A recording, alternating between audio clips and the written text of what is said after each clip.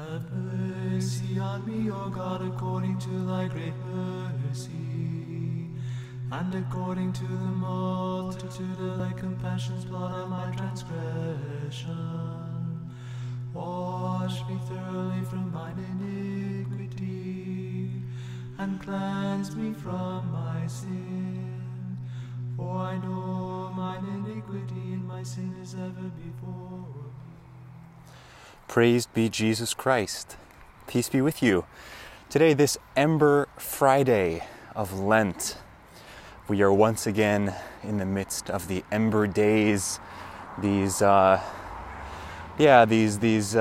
days which occur 4 times throughout the year, the turning of the seasons, to make an atonement, to offer really in penance for our faults and failures of the previous season, the preceding 3 months, and to consecrate the new season to the Lord.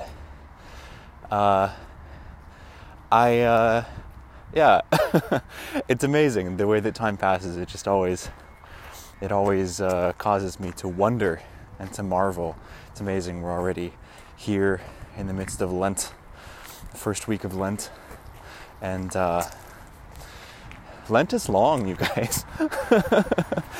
I was just realizing, this was occurring to me yesterday when what was I tempted to do? I don't know, have some kind of a snack or something, and I realized, gosh, we're only 10 days into Lent, and there are many long weeks to go. But in that, I suppose we feel a bit like the hobbits and the rest of the fellowship, facing the long road to Mordor ahead of them, with only the glimmer of hope of their success, to carry them along. So here we are. We're still at the beginning of our Lenten journey, and gosh, it's a very cold day here in Eugene too. I'm out walking around, and I'm just wearing a very light jacket. I'm wearing this sort of windbreaker that I would wear if I were back in California. And really, I should have worn a jacket about 3 times heavier than this. It's a cold morning, it's wet, it's not raining right now, but everything is wet. There are puddles and mud all along the side of the road. But for all that, it is beautiful.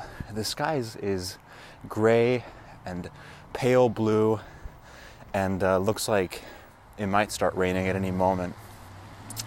But it's bright, and everything, as I believe I've mentioned before, everything has that special quality of vibrancy that comes from being damp.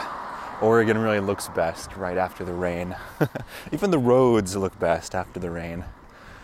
So, despite the cold, I am enjoying being out for a little walk this morning. I'm just walking around my own neighborhood here in Eugene. I'm going to try to stick to some quieter streets, though, and do my best to avoid the busy thoroughfares. So, let's see. Yes, I'm recording this on Friday rather than Saturday because tomorrow we have our first meeting of the Melchizedek Project, our first session, which you will recall I've been talking about for some weeks. We've been promoting it, and pretty aggressively promoting it, and been sharing it out on social media and getting other priests in the area to scout out possible candidates and invite them, and been inviting people directly. And all told, the results of our efforts cooperating with God's grace, calling people to himself, have paid off. We have 8 participants signed up for tomorrow, with 1 more on the docket for next month. He won't be able to come to the first session, but he has gone ahead and registered and plans to come in March. So it's a great group. It's very heartening to see that there's this level of response, and they come from all over the Vicariate. They're not just coming from our parish.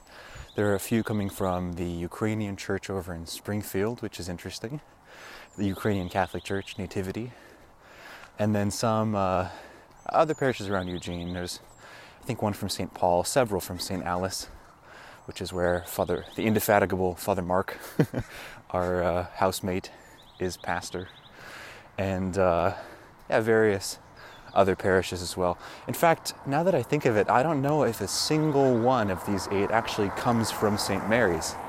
1 or 2 of them attend Mass at St. Mary's, but I don't think they're actually formally our parishioners, which is interesting. Hopefully some more of our people will join, because guys can continue to join as the project goes on. There's no obligation to have attended prior sessions.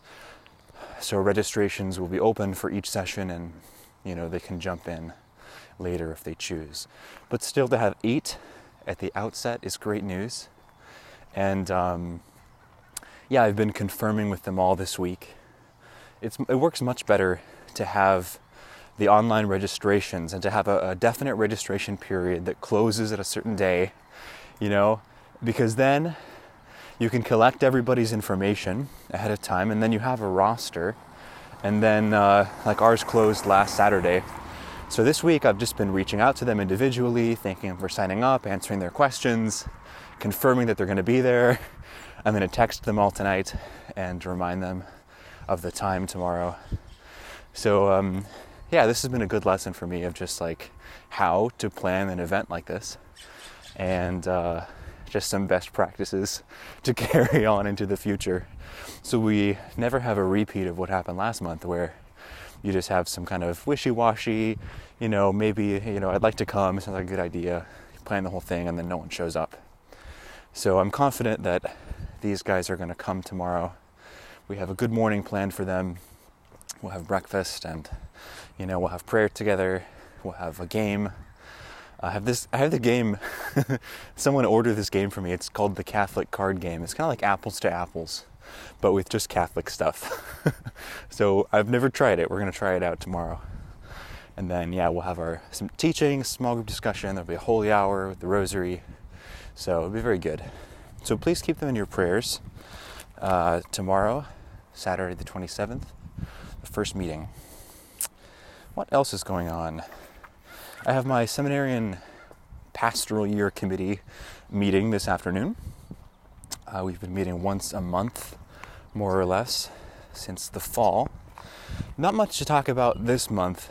Actually, I thought about just canceling the meeting, but I think it'll be good to have it. So I'll just kind of give them my report, update on what I've been working on, and then ask them if they have any feedback. But not too much really has changed since our last meeting in February. The hospital ministry, which I was planning to get started on with Father Joseph, the chaplain over there at Sacred Heart Hospital, that is kind of on hold. Hasn't really started yet. In fact, it hasn't started at all yet. And the reason, of course, is COVID, which when I heard from the Archdiocese that they wanted us to get more hospital ministry this year, while I understand, and I definitely agree, it's essential, and we need that experience, I thought, what hospital is going to allow us to come in and, interact with people? They're trying to minimize that to the absolute minimum of people coming in and out they possibly can. And sure enough, Sacred Heart Hospital here in Eugene is no exception to that expectation. So, the chaplain has been asking the pastoral care people and whomever is in charge about my coming over, but they've been very reluctant. And so I met with Father Joseph a couple of weeks ago now, and haven't heard anything new since. But at that meeting, what I heard is that, they were expecting maybe in the spring, more likely in the summer, they might be able to have something for me. But in the meantime, there's not much chance of my getting in there, because I'd have to be classified as a volunteer, because I wouldn't be formally under a CPE, Clinical Pastoral Education Program. So they would just put me as a volunteer, but they're not having any volunteers right now because of COVID. So do you see, therein lies the crux of the problem. And then even if I were to be allowed in, they don't allow volunteers to just go around visiting people. So a loophole they're looking into is whether they can have me classified as clergy. If they get me on a clergy, classification, then that would be different, because they are allowing clergy to come in, not to the COVID patients, only Father Joseph sees them, so outside clergy don't visit them. But clergy in general are getting in, and they have allowed me in before under the presumption that I was a clergyman, because I went wearing my clerics. So I don't know. If they can get me in that classification, then there's a chance I might be able to, go around making the rounds, visiting patients and doing these other things that the Archdiocese wants us to do. But even so, there's just some logistical issues to work out there. So we will see what Father Joseph and the hospital admin people come up with in the next few weeks or months. But so far, no progress. But other projects are coming along. I've been teaching in the school, teaching in the RCIA. We had the rite of election this last Sunday, which was great. It was such a joy. I don't think I've ever been to one before. I didn't have to go through these rites when I came into the church because I was in a unique kind of a situation where I went to some RCIA classes, but I was a teenager. They put me in the confirmation program, and pretty much I followed the confirmation, steps with my peers. But the rite of election was very nice on Sunday, and it was just a joy to my heart to see this one man who I am sponsoring. His name is Michael. Make his formal step into the ranks of the elect, and to see all these others who we've been teaching and working with, take one step closer. They're now formally on track to be received into the church at Easter to receive the sacraments, and they asked Father Ron, as the vicar of Archbishop Sample, publicly to receive those sacraments of initiation. So great joy for all of us who have been teaching them. And let's see what else. So Exodus is coming along.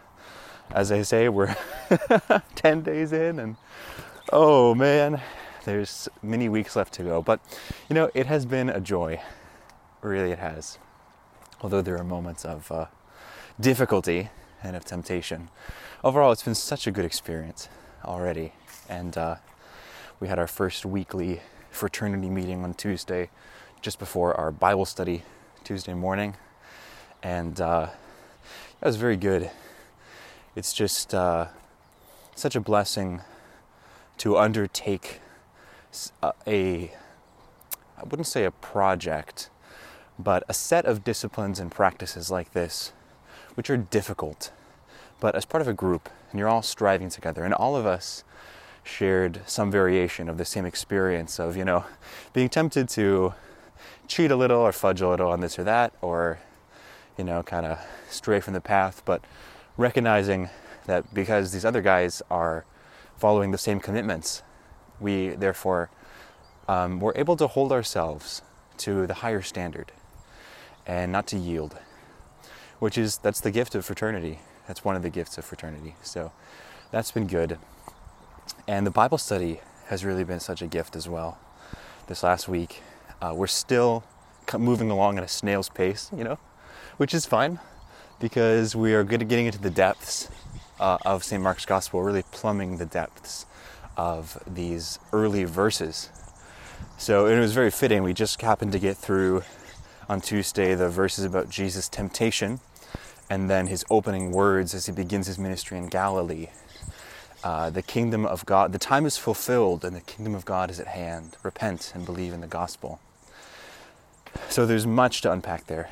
And it's been really a gift to read the scriptures closely. It's been good for me because it gives me the opportunity to sort of engage on a scholarly level, again, to engage intellectually. So I'm breaking out my commentaries and, I'm doing some word studies, some Greek word studies, and reading the fathers and things like that. So it's wonderful. Yesterday I went back and reread and shared with the guys in the Bible study a paper that I had written a couple of years ago on the story of the woman with the hemorrhage, with the issue of blood, who was healed by touching Jesus' cloak in Mark 5. I wrote this very detailed exegetical paper on that, and we happen to be talking about that even though we're not anywhere near that point yet in the gospel, but we were talking about that scene. So I sent him the paper, and it was great to just be able to go back and re-engage with something that, I spent months studying very closely and working on. So that re-engagement, in the intellectual life has been a gift to it the last week. And anything else? I led a holy hour last night. I preached about mental prayer and the dispositions that we need to have to make progress in the life of prayer. And I led a holy hour on Tuesday night too for our catechumens, for the RCIA. Prayed the rosary together. So those have been good opportunities too. I love any chance I get to teach about prayer and the necessity, the primacy of prayer, and to lead people in contemplative prayer and adoration. So, good opportunities this week, and there will be more to come in the week to come. Wow, it's really beginning to rain now. Good thing though, although I came unprepared as regards the jacket, I did think to bring a hat. I'm not totally forgetful of the ways of my home country here in Oregon. So now, as we walk under the rainy sky, let us turn our attention to Middle Earth, to the golden woods of Lothlorien, where the sky is always clear and the air is always warm. And we can, let's just move over there and talk about all that's happened with Frodo and the gang.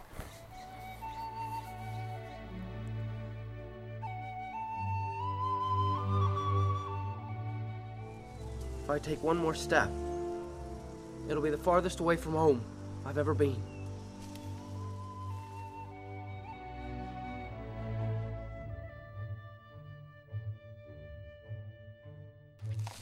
Fool of a Took! Throw yourself in next time and rid us of your stupidity. So in the last week, we have come to the end of the Fellowship of the Ring.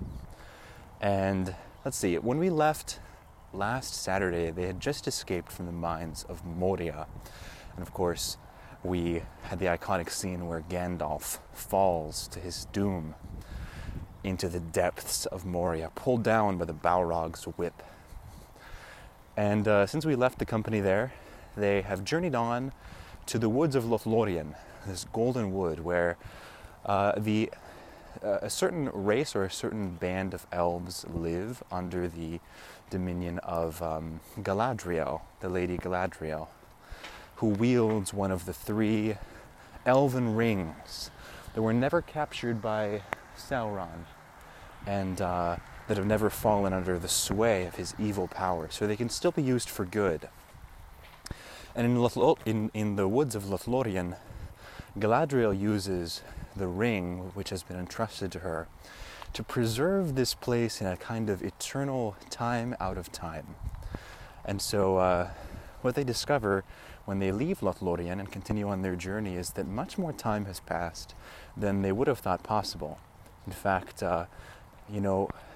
Sam comments that he thought only at most a week would have passed when they were there in Galadriel's country. But in fact, a whole month has gone by.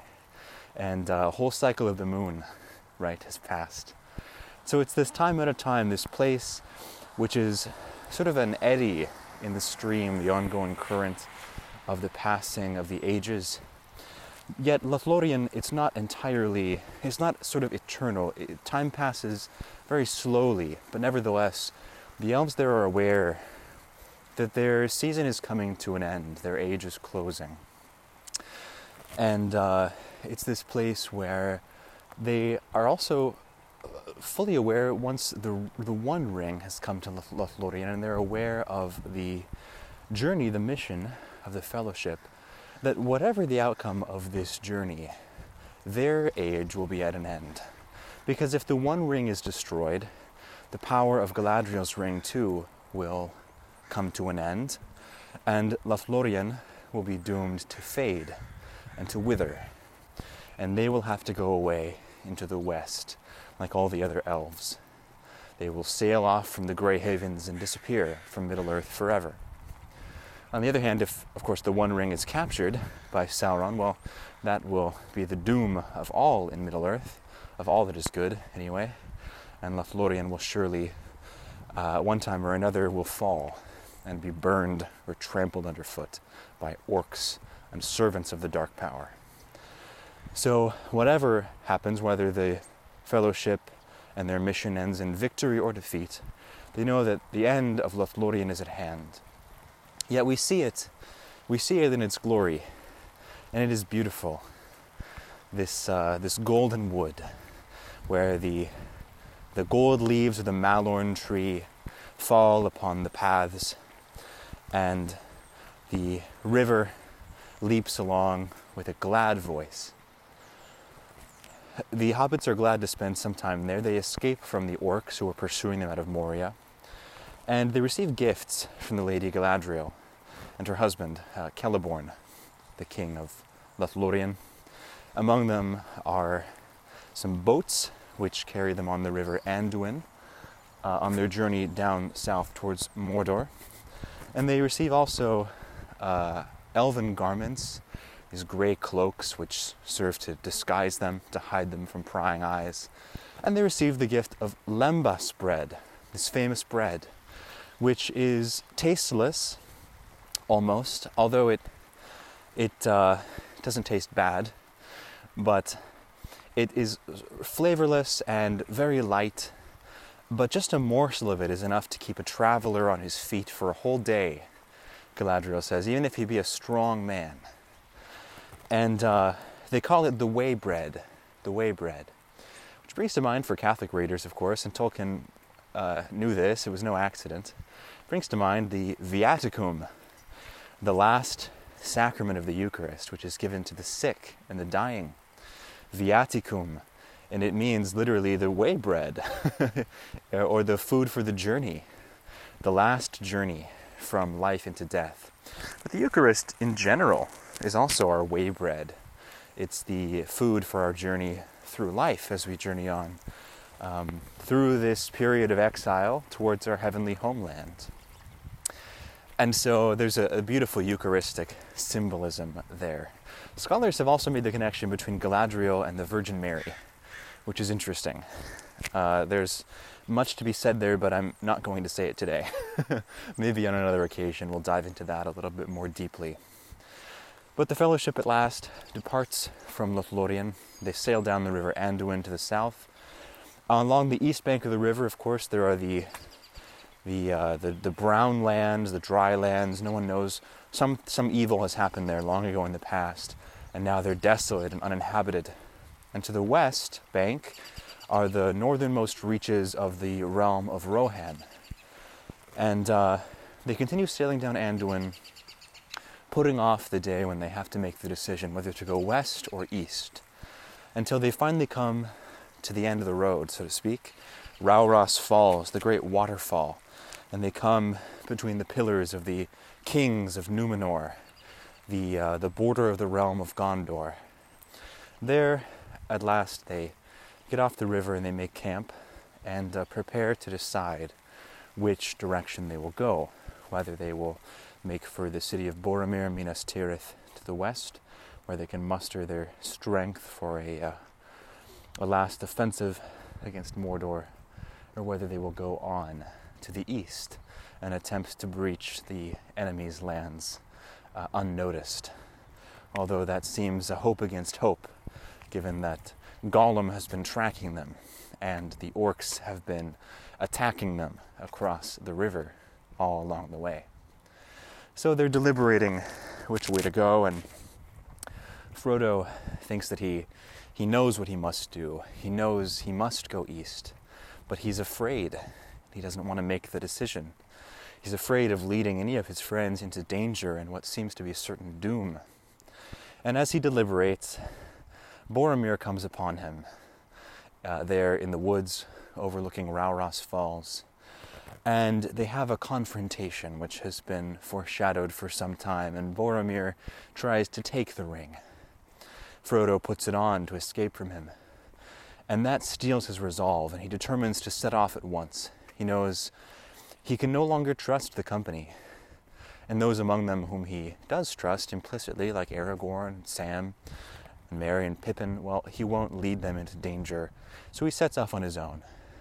Fortunately for him, Sam predicts him. He knows his master's mind, and he goes and meets him by the riverside as Frodo attempts to slip away unseen in a boat, wades out after him, almost drowns. Frodo saves him, and in the end, the two set off together into the unknown of Mordor. And thus we come to the end of the Fellowship of the Ring. Now there's more to be said. Orcs come upon them. Merry and Pippin are captured and carried away. Boromir dies defending them, defending Merry and Pippin, ultimately futile, but he does, it seems, make atonement to a certain extent for his failure, right? For his fall, when he betrayed Frodo and tried to steal the ring. And Aragorn and Legolas and Gimli give him a warrior's funeral and set him out to sail on a boat on the River Anduin out to the sea. And then those last three of the company decide to go off after Merry and Pippin in pursuit to try to rescue them from the orcs, leaving Frodo and Sam to whatever fate may befall them as they set off alone, these two little halflings, into the very heart of the enemy's land. And that's the end of the Fellowship of the Ring. We come to the Two Towers, which I've just started. I've read the first chapter. But let's just pause there. The theme I want to read this last portion of the Fellowship through is the theme of temptation. Perhaps not surprisingly, given that we're reading this during this time of Lent.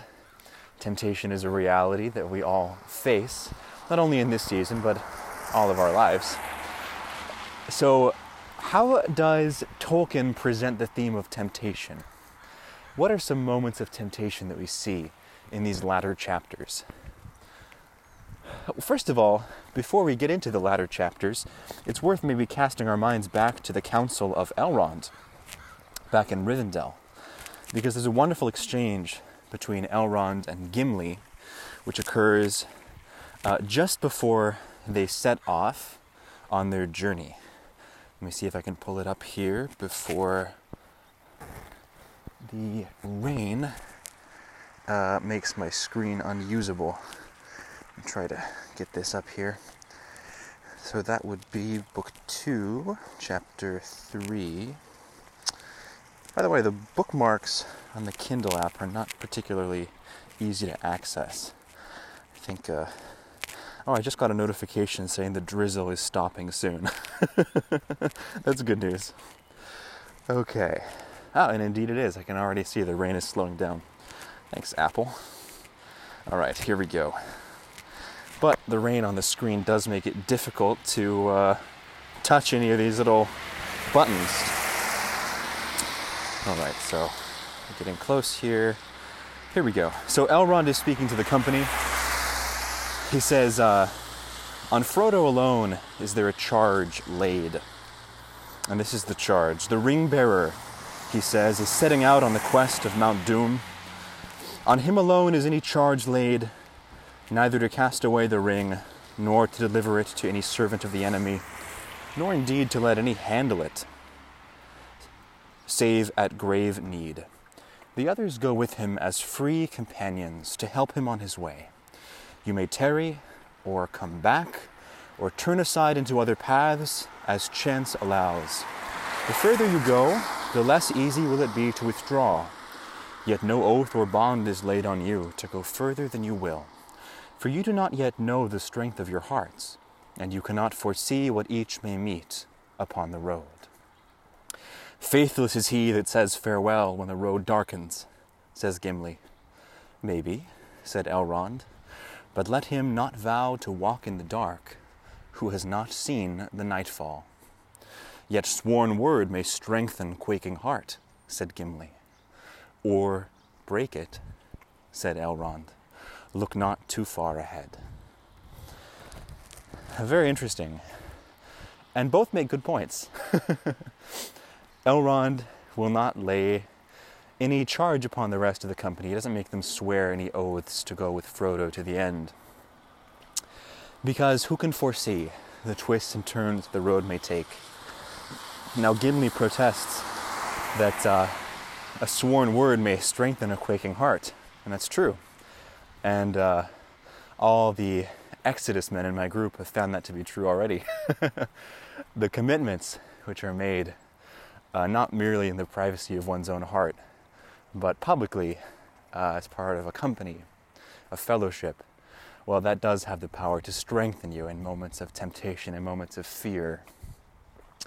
And yet Elrond also makes an excellent point, and I think a more prudent stance than Gimli, when he warns that sworn word may also serve to break a heart. If one finds himself unable to keep his promise, and then has to live with the reality that he has forsworn himself and betrayed his fellows. And so this is the background leading up ultimately to, if you want, a climax certainly, or the climax of the Fellowship of the Ring, when Boromir attempts to steal the ring from Frodo. Now in Lothlorien, there's a great scene where Galadriel examines all the members of the company. And she does this by means of some sort of elvish magic, where she can see into the minds of all those who are present. She can see into their very hearts. And she's examining each of them in order to see whether they will be true to the promise that they have made, to the resolution, at least, they have made to walk along with Frodo to Mordor. And this is what happens. This is what Galadriel says. This is in chapter 8. Your quest stands upon the edge of a knife. Stray but a little, and it will fail, to the ruin of all. Yet hope remains, while all the company is true. And with that word, she held them with her eyes, and in silence looked searchingly at each of them in turn. None, save Legolas and Aragorn, could long endure her glance. Sam quickly blushed and hung his head. At length the lady, Galadriel, released them from her eyes, and she smiled. Do not let your hearts be troubled, she said. Tonight you shall sleep in peace. Then they sighed and felt suddenly weary, as those who have been questioned long and deeply, though no words had been spoken openly. Then a little while later, "What did you blush for, Sam?" said Pippin. "You soon broke down. Anyone would have thought you had a guilty conscience. I hope it was nothing worse than a wicked plot to steal one of my blankets." "I never thought no such thing," answered Sam, in no mood for jest. "If you want to know, I felt as if I hadn't got nothing on, and I didn't like it. She seemed to be looking inside me, and asking me what I would do if she gave me the chance of flying back home to the Shire, to a nice little hole with a bit of garden of my own." "That's funny," said Mary. "Almost exactly what I felt myself. Only, well, I don't think I'll say any more," he ended lamely. And all of them, it seemed, had fared alike. Each had felt that he was offered a choice between a shadow full of fear that lay ahead and something that he greatly desired. Clear before his mind it lay, and to get it, he had only to turn aside from the road and leave the quest and the war against Sauron to others. "And it seemed to me, too," said Gimli, "that my choice would remain secret and known only to myself." So what is happening there? It's this moment when Galadriel, who has, by virtue of the ring, the power to see, at least to a certain extent, into the future, to see the paths that lie open before them and the way that things may go. So she is warning the company that hope remains only as long as all of them remain true to the quest. And then she offers to each one in turn, through this interior dialogue, this dialogue of the heart, a kind of a choice, where it seems to them they can turn aside from the path now and gain something that they truly desire, they deeply desire. On the one hand, there's this path into darkness, which leads only into the shadow of fear, the shadow of death. And on the other hand, something which appears as a great good, which may really be a great good, like Sam's house with a bit of garden. Something that their hearts long for. But to get it, they will have to leave the war against Sauron to others. Leave the path, turn aside, abandon the quest. So is Galadriel tempting them? Well, no, we wouldn't say that. And indeed, Boromir says as much in the next scene. He says, I do not feel too sure of this elvish lady and her purposes. But speak no evil of the Lady Galadriel, said Aragorn sternly. You know not what you say. There is in her and in this land no evil, unless a man bring it hither himself. Then let him beware. So there's no evil in Galadriel. We'll get to that in a moment. But we wouldn't say that she is tempting the Fellowship. Her aim is not to get them to turn away. Rather, she's testing them, right? She's trying them. It's not a temptation, it's a trial. And there's a world of difference between the two. The difference lies in the intention, principally.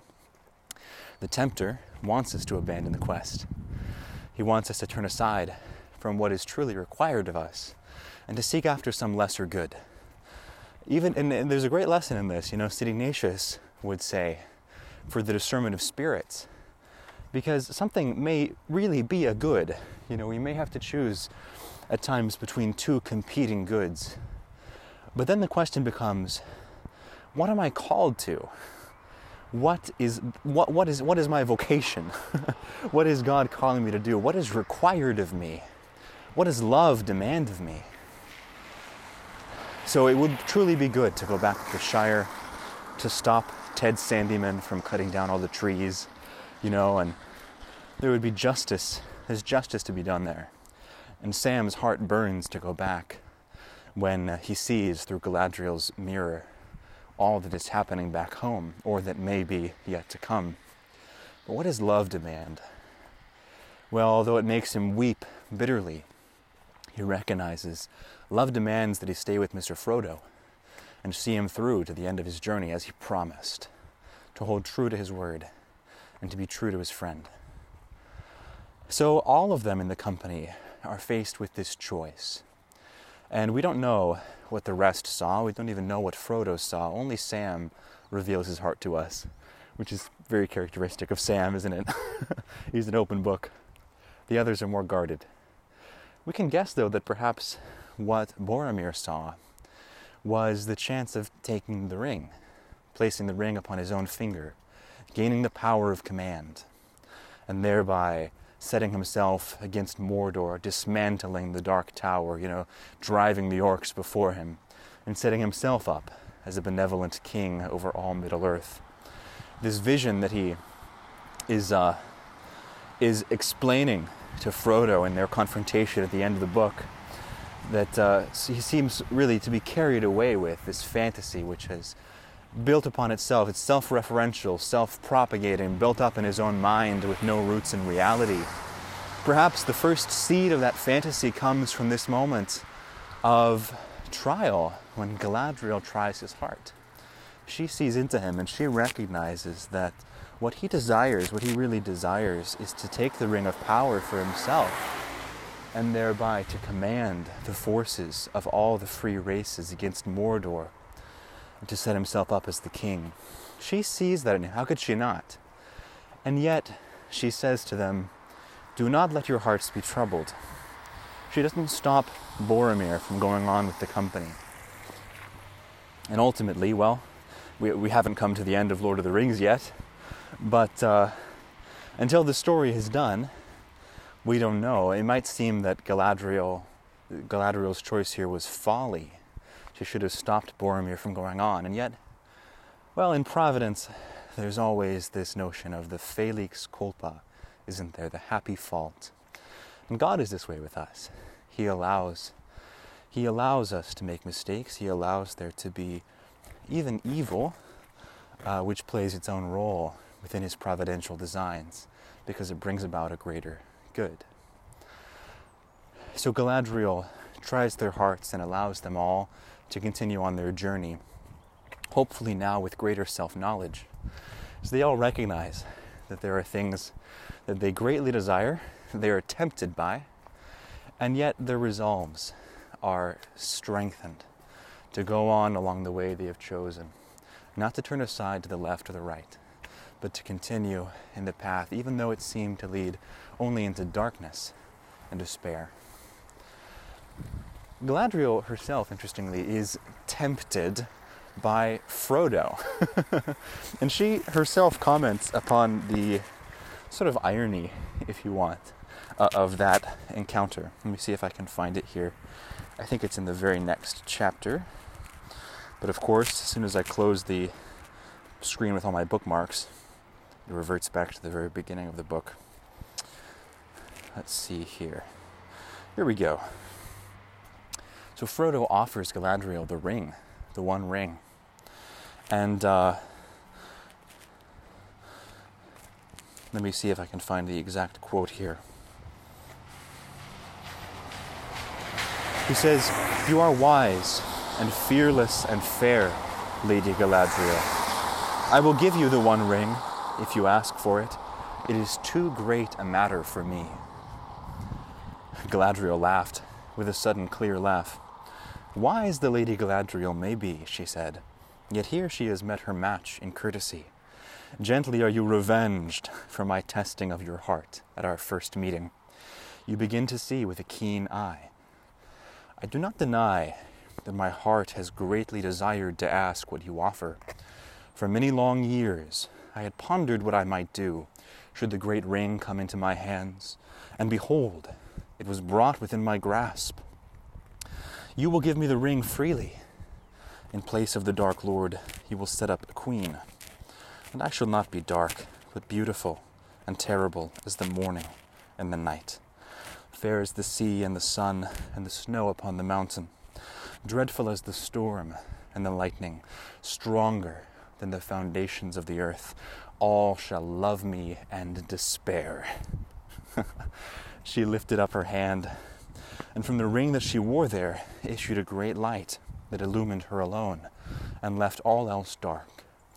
She stood before Frodo, seeming now tall beyond measurement and beautiful beyond enduring, terrible and worshipful. Then she let her hand fall, and the light faded, and suddenly she laughed again. And lo, she was shrunken, a slender elf woman, clad in simple white, whose gentle voice was soft and sad. "I passed the test," she said. "I will diminish and go into the west and remain Galadriel." That is truly a beautiful scene. One of the most memorable, perhaps of all of the Lord of the Rings, I think. And it's very beautiful how it happens. Now Frodo, we would also only say tongue-in-cheek that Frodo is tempting her. He, out of a great humility of heart, looks upon her and sees her nobility, her strength, her power, her knowledge, her majesty. And he offers her the ring, he offers her the burden that has been laid upon him to bear. Not because he doesn't, well, certainly he doesn't wish to bear it, but not because he simply wants to cast it aside. He's shown he's willing to bear it to the end. He takes seriously the charge. But as he carries it and he looks upon Galadriel and he sees the grace with which she bears the elven ring on her finger, and he sees her goodness, he thinks she would be a better custodian of the ring than I. So he offers it to her. And Galadriel gives us a glimpse of how the enemy has tempted her heart. She says, "Long have I desired it." And we can see that even for this noble queen of the elves, who is pure, nevertheless her heart is tempted. She would desire the ring to set herself up as queen. And yes, as Sam protests, she would do great things, just things. She would set things right, punish those who acted with injustice. And yet it would not stop there. She recognizes that the power were she to possess it, would corrupt, and she would become an evil queen, not dark, but beautiful and terrible. And so, because she knows herself and she recognizes the temptation, she passes the test. She must remain Galadriel and fade and go into the west and disappear. On the other hand, we have Boromir, who does not pass the test. And Boromir, as soon as they leave Lothlorien, for days upon the river, he's staring at Frodo and muttering to himself. The other hobbits notice he's gazing at Frodo with a kind of a look of hunger, of rapt attention. And in the end, he pursues him into the woods and they have this confrontation. And we can see how Boromir falls. He becomes wrapped up in the fantasies which have begun in his heart, right? And because he doesn't know himself with humility, rather he regards himself with pride. We've seen the pride of Boromir many times already throughout the Fellowship of the Ring. He takes great pride in his strength, in his valor, his courage, his that he is true to his word. You know, he has great pride in his city, in being a son of Denethor and a warden of Minas Tirith, the men of whom are strong and valiant. And he has great pride, but pride, we know, blinds us.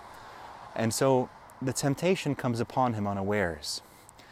And he truly believes, because he is such a great warrior, such a great man, that he could wield the ring of power and not be corrupted by it. And therefore we see his mind and his heart become twisted, until in the end, when he speaks to Frodo, he's saying, "The ring, it might have been mine, it should have been mine, give it to me." Much like with Gollum, who convinced himself over the years that the ring really was his birthday present, right? Even though he killed his best friend and stole it from his hand. He thinks, well, it was my present. My friend should have given it to me. After all, it was my birthday, I asked for it. It was mine. The same now happens here with Boromir. The ring, the love of the ring, twists and corrupts his heart. And we know that what he sees to be good and noble purpose, that he wants to use it to wage war on Mordor, it would not end there. He would set himself up as a new Sauron, as a new king on the Dark Throne.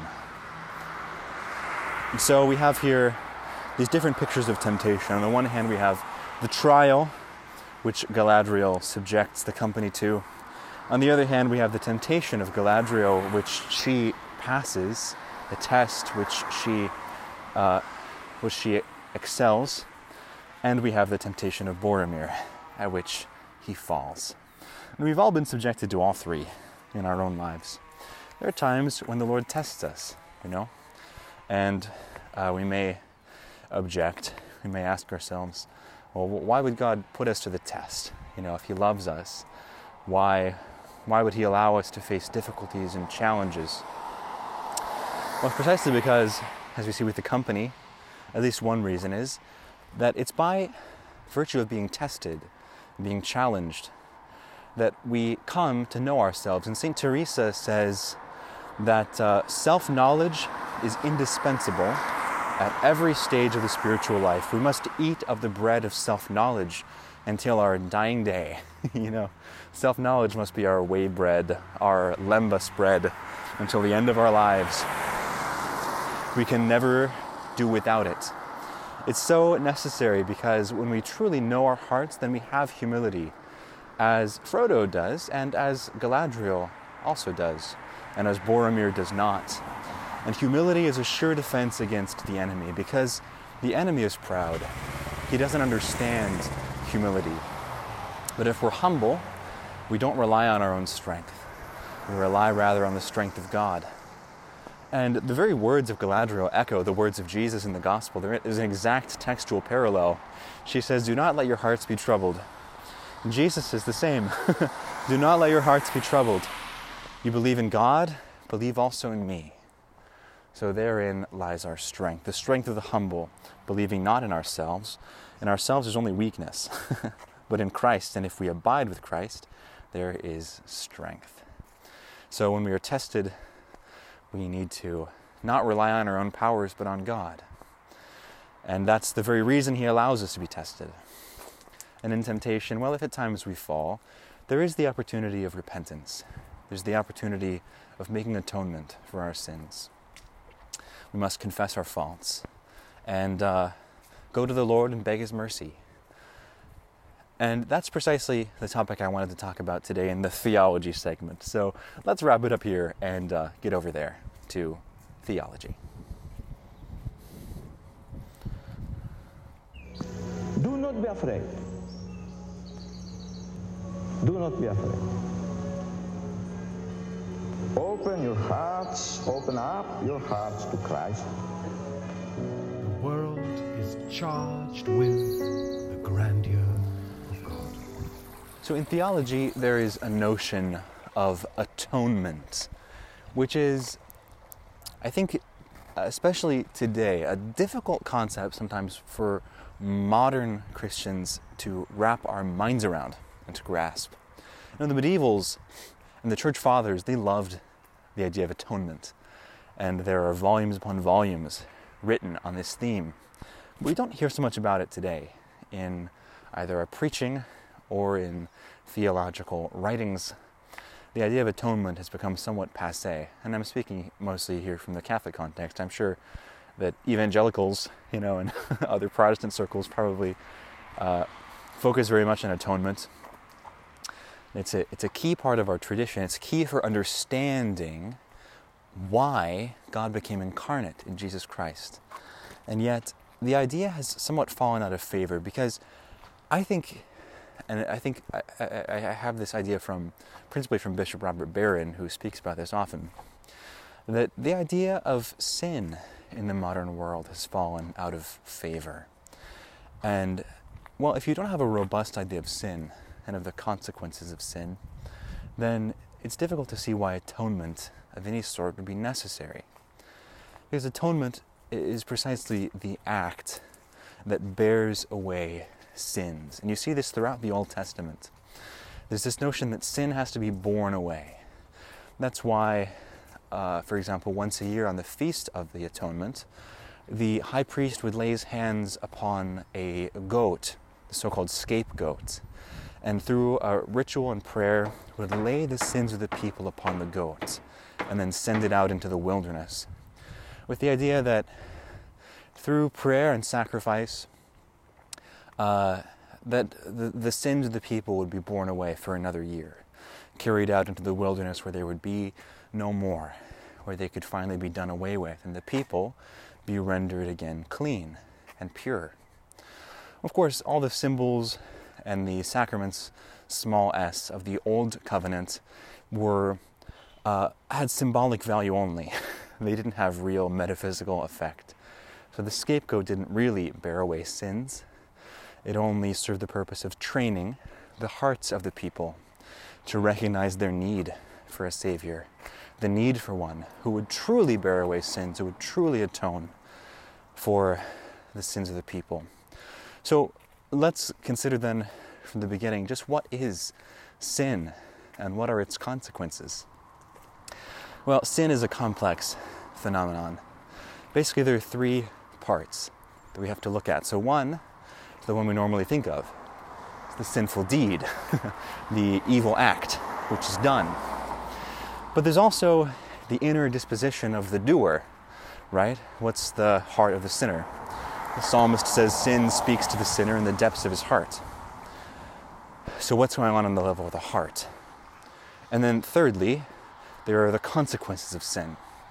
And I'm not just talking about hell, and it's sort of eternal punishment for sin, but what are the, if you want, the natural consequences, like what just comes about as a result of sin. So to understand these latter 2 points, we have to recognize that sin takes place in the context of the covenant. God has revealed himself as a father and really as a lover. And he's called his people to live in covenant with himself as his family. And so God is not just calling us he's not just the divine lawgiver, you know. And even in Israel, far more so in the new covenant, but even under the old covenant with Israel, think of the prophet Hosea, you know, where the Lord reveals the burning passion of his love for Israel. He's not simply a lawgiver. He is truly a father, and he's one who is concerned about his people and who enters into relationship with them, a reciprocal relationship with rights and obligations on both sides, you know. And yet, let's think of it not just as a treaty, but like in a family, where the parents and the children each have obligations to one another and rights of what to expect from one another, you know, what they ought to receive and what they ought to give. And so this is the kind of relationship that God has by virtue of the covenant with his people. So sin, principally, a sinful act, disobedience to the law, is to be understood not just as breaking a rule, but as breaking the covenant. Sin is an act which separates the sinner from the covenant family of God. And thereby we can get a glimpse of the inner disposition of the heart of the sinner. The heart of the sinner is a heart which says, at the most fundamental level, it's not always conscious, but this is basically the disposition of all sin. It's saying, I say no to being God's covenant son or daughter. I say no, I reject that. I say yes to being my own master, to being a free individual, self-determining, you know. I stand outside of the covenant with its rights and obligations. I belong to myself. I do what I want. And there we can also see the consequences. They say sin is its own punishment, you know. So what's the punishment for that? Well, you stand on your own, outside the covenant. You're estranged from God. You are, to use a chilling word, God forsaken. Not that God ever turns his back on anyone. And this is such a key point to understanding what atonement is and how it's even possible. God is the one who perseveres in love. He suffers. He suffers the abandonment of his beloved. What do I mean? Well, when God's covenant son or daughter turns away from him and commits sin, the result is that individual has left God's covenant family. But God is the Father. He remains in loving relationship with his son or daughter. His heart remains open to them. He remains deeply, linked to them, you know? He doesn't close his heart. He doesn't reject them. He doesn't turn aside. Thereby he suffers. And we can truly say that God suffers the absence of his beloved. He suffers their rejection. Now, we have to be careful here, and I'll just make a theological point. God is impassible, which means we can't say that he ever suffers anything unwillingly, you know. Nothing affects him from without that he doesn't allow to affect him. Right? It's not like us. But God, precisely, he allows himself to suffer the distance between himself and the sinner. He allows himself to suffer our absence, our rejection, our abandonment, because he's entered into this relationship with us. He's invested. He's a lover, right? And to love is to put your heart at risk. And so God, we're always speaking analogically about him. It's, you know, he doesn't have a heart exactly, but you understand what I mean when I say God's heart is grieved, it's wounded when we reject him, we turn aside from him in sin. So that's the consequence of sin, this distance from God, where we find ourselves in a place, in a kind of a solipsistic place. You know, we find ourselves drifting further and further afield. Reminds me, incidentally, of something a professor of mine once said about hell. He said we get the wrong idea about hell when we think, you know, it's devils poking us with pokers in a kind of endless fire. Rather, a good image for hell is if you imagine you were on the International Space Station and you go out to fix something on the wing or whatever, and the cable connecting you breaks. And all of a sudden you find yourself floating further and further away. And you realize no one can save you, and you're going to continue on drifting in an endless void until you die. Only in hell, you never die. You'll just continue further and further out, further and further away from all that is good and beautiful and true, from the source of all love and all that you have ever loved, deeper and deeper into emptiness and loneliness and despair. Horrible, chilling image. Ugh, terrifying, right? And yet that's the reality of sin. We turn aside from love and we go into the place of death. Now, atonement. Atonement is first and foremost a work of God. God has the primacy of action.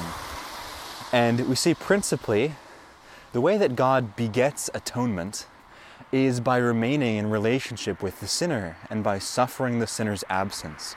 We can think about it with an illustration on the human plane. This will help us to grasp sort of what's going on here. Of course, it's an analogy. Analogies are imperfect by nature. But think of a husband and wife.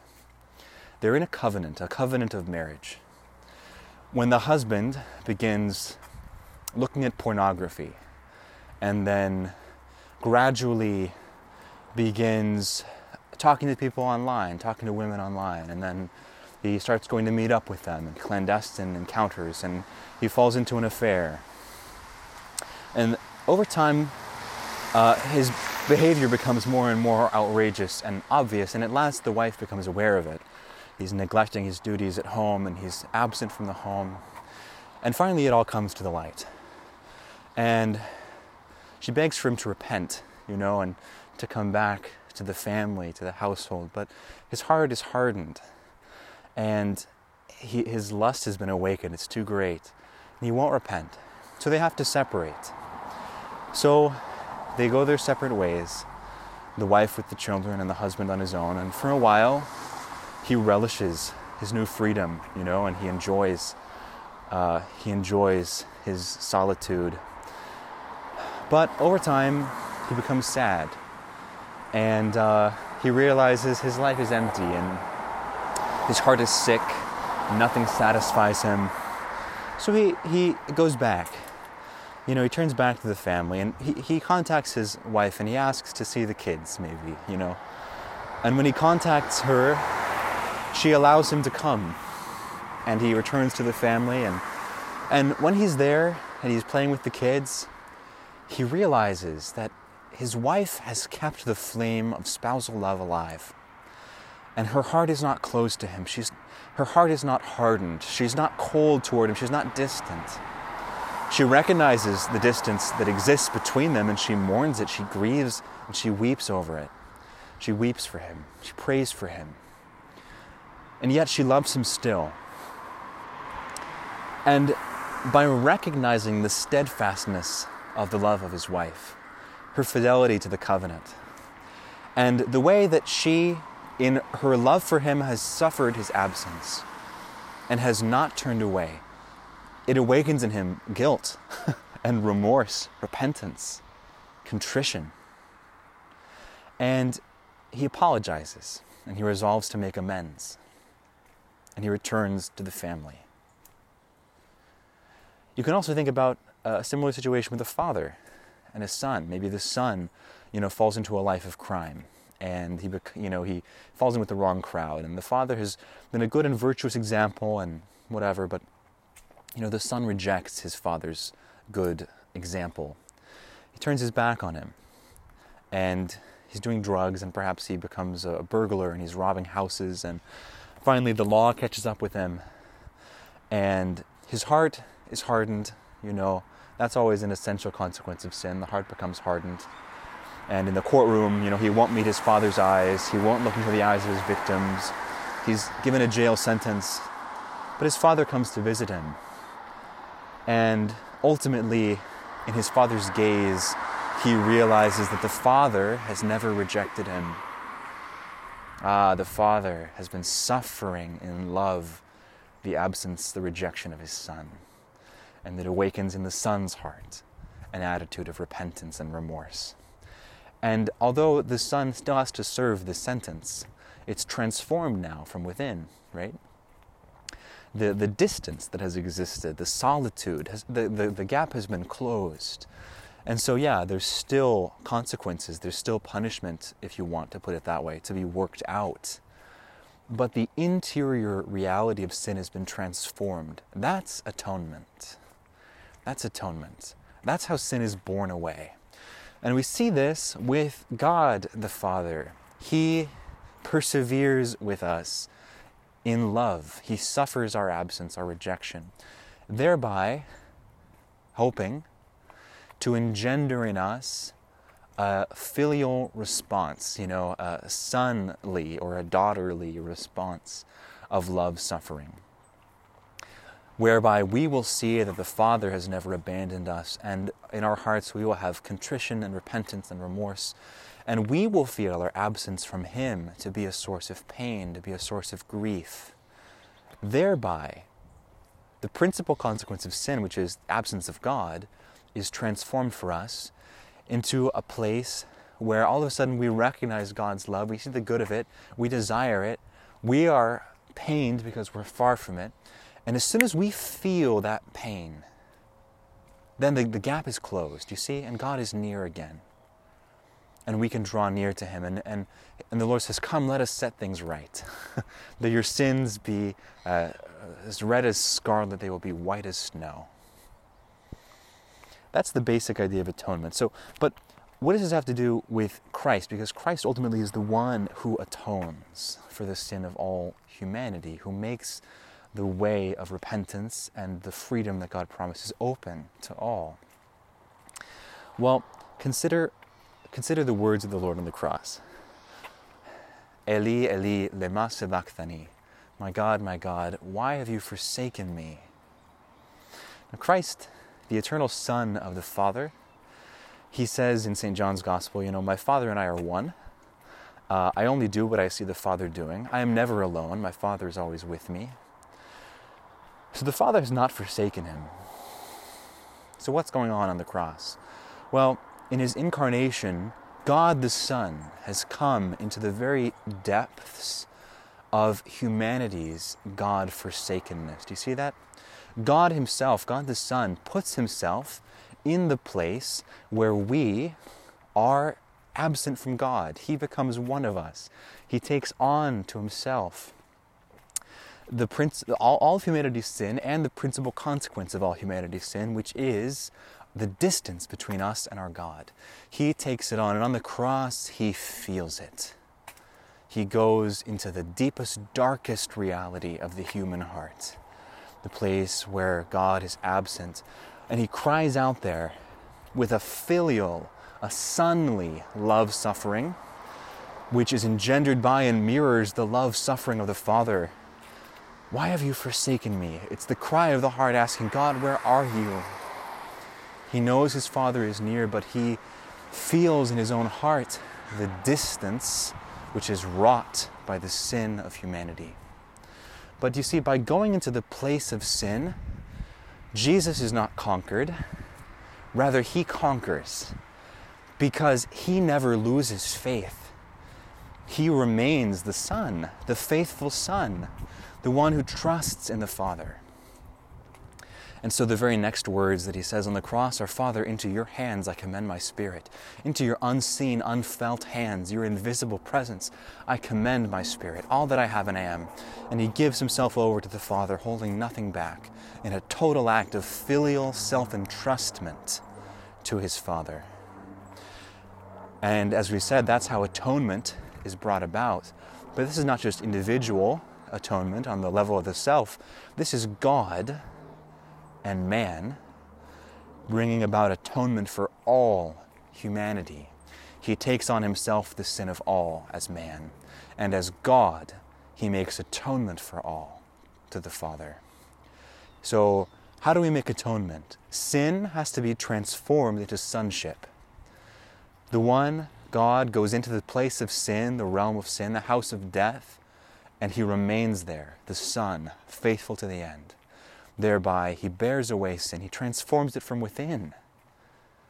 And he makes it into sonship in his own image, the image of his own heart. This is the drama that has to play out in our own lives when we sin and fall short of the glory of God and we repent. But it's made possible for us by Christ, who goes before us and who within each of our souls is constantly living out the mystery of redemption and atonement. So that's just a bit of an excursus into Catholic theology. But guys, it's so important. I can't tell you how many people who even think about atonement have a false notion of what this word means. You know, and it comes from Martin Luther, ultimately, because he had this notion of the Father, you know, who is angry with the Son. And he's angry with humanity, and so the Son becomes sort of this scapegoat, an innocent victim on whom the Father unleashes his wrath. The Son stands in our place, and where, you know, God's like holding back his fist, like, you better watch out or you're going to get it. The Son gets in front of us, and he gets pummeled by the Father until the Father is satisfied. And so the Father becomes a kind of a celestial child abuser, you know, who can't control his anger. And that is a horrible distortion, and the devil is pleased by it, because he knows as long as we think of God this way, then we're not going to trust him, we're not going to turn to him. And therefore atonement can never really be accomplished, because in the places of our sin and fear and weakness, there will never be sonship, because we don't trust the Father. So we have to have a right concept of what atonement really means. It's the conversion of sin into sonship. Instead of saying no to being God's sons and daughters, we must say yes. In the place of our abandonment and where we feel God forsaken, we must turn again to him who has never turned away from us and say, yes, God, I am your son, I am your daughter, I desire to be yours. Now, to go back to Boromir for a sec, what we see with him is kind of a limited image of atonement. He does confess his wrong to Aragorn, and he tries to make up for it, right? And he gives his life defending the hobbits, you know, and they give him a hero's funeral. So that's the best kind of atonement we can hope for, you know, in a pagan world, right? And Middle-earth is a pagan world. I mean, for all the Christian themes and imagery, you know, it's not our own world. The incarnation hasn't happened there, you know. So that's kind of the best we can hope for. You confess your sins, you hope that you're forgiven, and you do your best to make up for it and to set right the wrong that have come about through your actions. But in Christ, something greater is offered to us. In Christ, there's the possibility that sin will truly be borne away, not just made up for, not just, you know, forgotten about or something, but truly transformed from within, borne away, blotted out, made white as snow. And that we can again be sons and daughters of the Father whom we rejected, because like the father in the story of the prodigal son, he's never given up on us. He waits by the door day after day to hear our footfall upon the road. And as soon as he catches sight of us in the distance, he runs out to meet us and to embrace us and to restore us to the family. So, my friends, we've come to the end of another In Your Embrace podcast. And we've come to the end of the Fellowship of the Ring. Next week we'll be talking about the first third or so of the Two Towers. So I'm looking forward to that. Will be another week into Lent this season, which continues on apace as we march toward Easter. I pray that you will continue to persevere in your good resolutions, that the Lord will bless you with contrition of heart, with true repentance, and that you will receive from him the graces which he merited for you on the cross, the restoration to God's family, and the joy, the delight of belonging to this family, of being sons and daughters of so great a Father. And so now, this weekend and all this week, friends, may God bless you. May he protect you from all evil. and may he bring you to everlasting life. Amen. A heart that is broken and humble God will not despise. Do good, O Lord, in thy good pleasure unto Zion, and let the walls of Jerusalem be builded. Then shalt thou be pleased with the sacrifice of righteousness, with oblation and whole burnt offerings. Then shall they offer bullocks upon thine altar.